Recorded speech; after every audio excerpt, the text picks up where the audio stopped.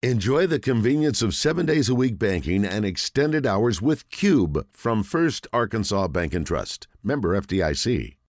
And now we got Tom Murphy. He joins us now on the Brandon Moving and Storage Hotline. Tom, welcome in. What's up? Well, I'm about to tour the Utah Museum of Natural History at the University of Utah campus. Just saw their football stadium, so good day so far. Man, is it as beautiful as everybody's been saying?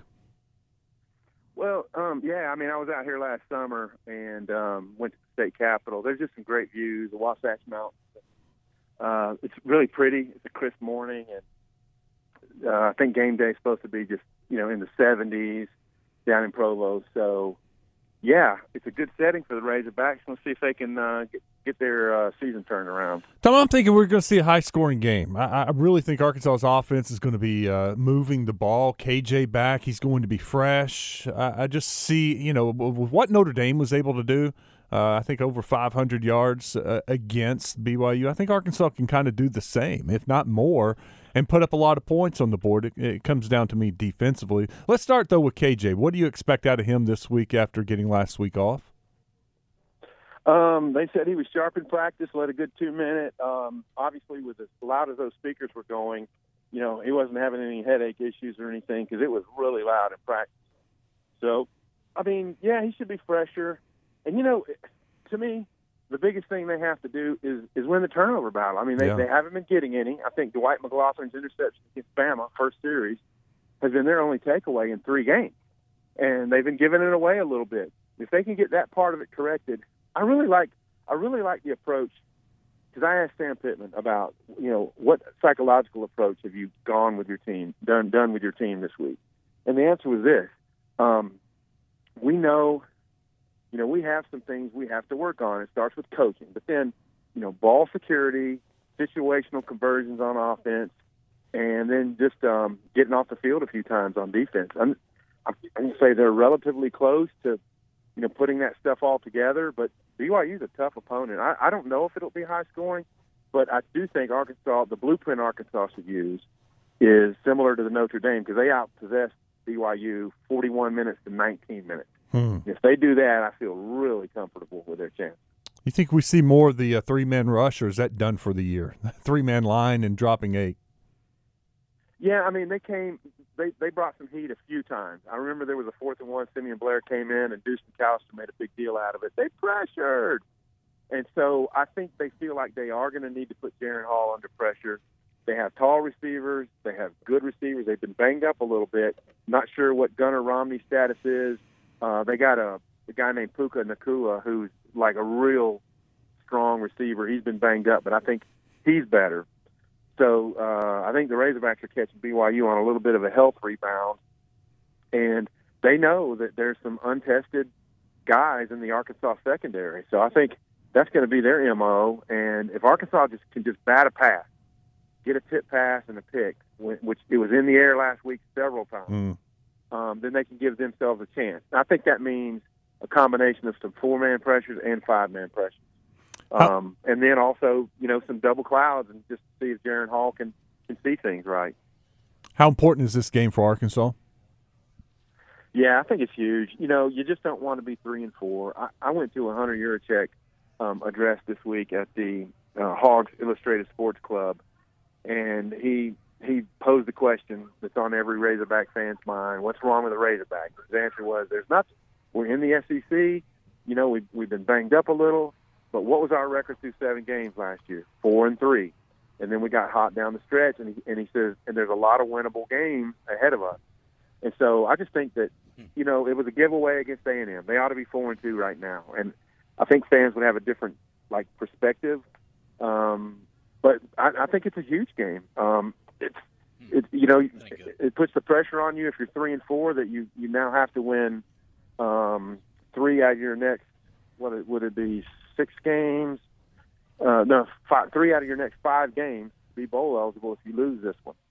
So good amount of pressure, but I do think having a healthy KJ and another week to kind of work on younger guys in the secondary, that they'll give themselves a good chance. Tom Murphy joined us from the Arkansas Democrat Gazette and Whole Hog Sports. I was trying to see who got the byline on the baseball yesterday, Tom. I don't know if you were over there or not, but But what could you get anything out of watching Arkansas play the Texas instructional team? Well, I mean, the fact that these are kids who are, being professionally paid, and the Arkansas pitchers did a really good job. Matt Jones covered it for, both Whole Hog and the paper. I was en route when we got here about midnight last night. And I did read Matt's account today that used a bunch of pitchers. Hagen Smith started. The guys in the middle innings, I think Ledbetter, a couple of other guys, a couple of newcomers pitched really well. Will McIntyre got in there. And so, and also they did some rollover innings where there weren't 3 outs yet. So Arkansas could have actually scored a few more runs in that game. But I think overall the take is that they should have great depth of pitching next year. Okay, it's good. We also get hoops. So it's not often we're talking in the middle of football season. We get hoops and baseball all at the same time with the football. So, I think we're all kind of looking forward to the basketball team and just seeing what this team looks like. There's been so much hype around it. Any sort of feeling about this team going in and what we can expect on Sunday? Well, I just think for Arkansas fans, you start out with respect for what Eric Musselman and his staff have done, and like the trust factor of, they know what they're doing. They make in-season adjustments. I mean, you think about his first 2 years, they started out like 1-3 or 1-2 in conference play, and they got things turned around both years. And so I think they need to be a better shooting team, and this is something he addressed in his last meeting with the media. They're a little bit worried that it's been kind of carrying on, that they're not shooting the ball well. They were not a good three-point shooting team last year, and then you almost have a complete overhaul on your perimeter guys outside Devo. Can these guys put the ball in the hole? And so I think that's going to be a deal. And you feel like they'll be a really solid defensive team. And just the fact that Nick Smith is a true freshman, but presents as like a mature, team-leading type veteran guy is going to be neat for the Razorbacks.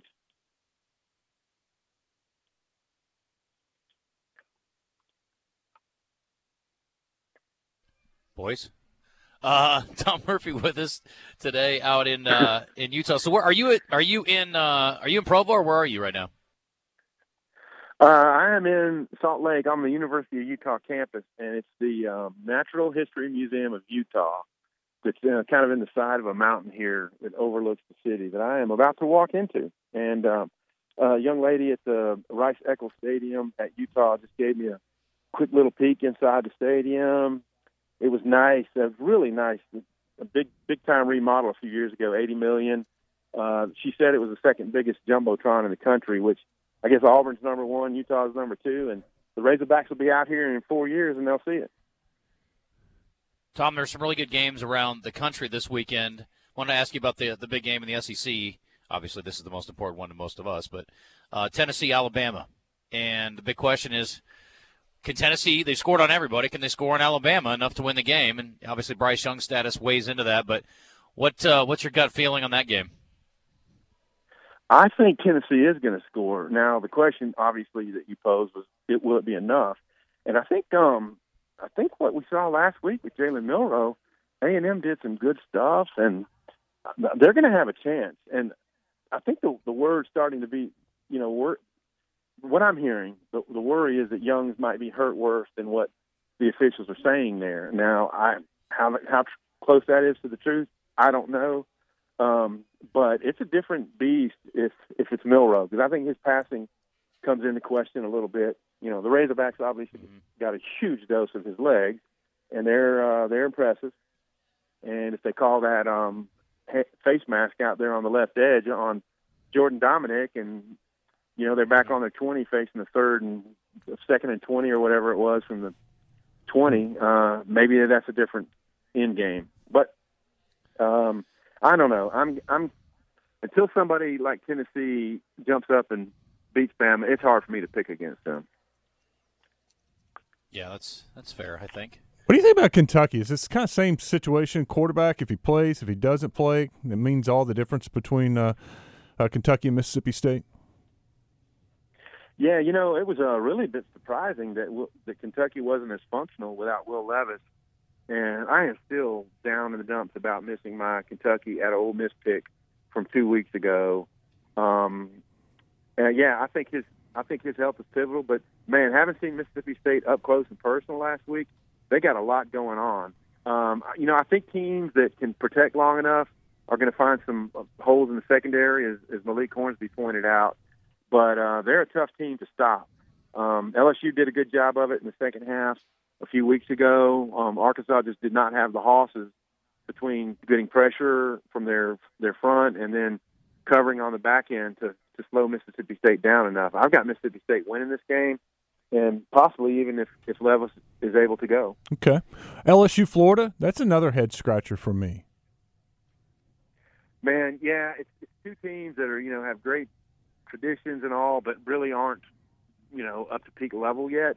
We've seen LSU maybe at its best with the win a couple of weeks ago. I guess that was an Auburn game. But I thought they beat someone else pretty good. But anyway, I've got Florida winning at home, and I think it could be somewhat of a defensive slugfest. Maybe both teams in the 20s, maybe one of the 20s, one of the teams. Yeah, no, I agree with that. Last one for me was, you think Harsin will be coaching Auburn when we come back from the bye week, or is Ole Miss in that this week? It's tough for me to say. I mean, when you just see all the internal pressures he's facing, it doesn't look good for him. Even if they won out, I think there'd still be some forces that would be aligned to see him unseated. I will say this: Ole Miss has had a very convenient schedule, very convenient. Yeah. They're able to build confidence. They're plugging new running backs in, new quarterbacks in, and they were able to, get by some teams early on when they had rough starts. And now, they're chugging, man. And I see them winning and putting a lot more heat on Harsin. And then the tough part of their schedule begins. But, boy, they had been afforded the opportunity to feel good about who they are through the first 6 weeks. No doubt. Tom, thank you for the time. Have a great time out there in Utah, and we will talk to you next Friday. Outstanding. Talk to y'all then.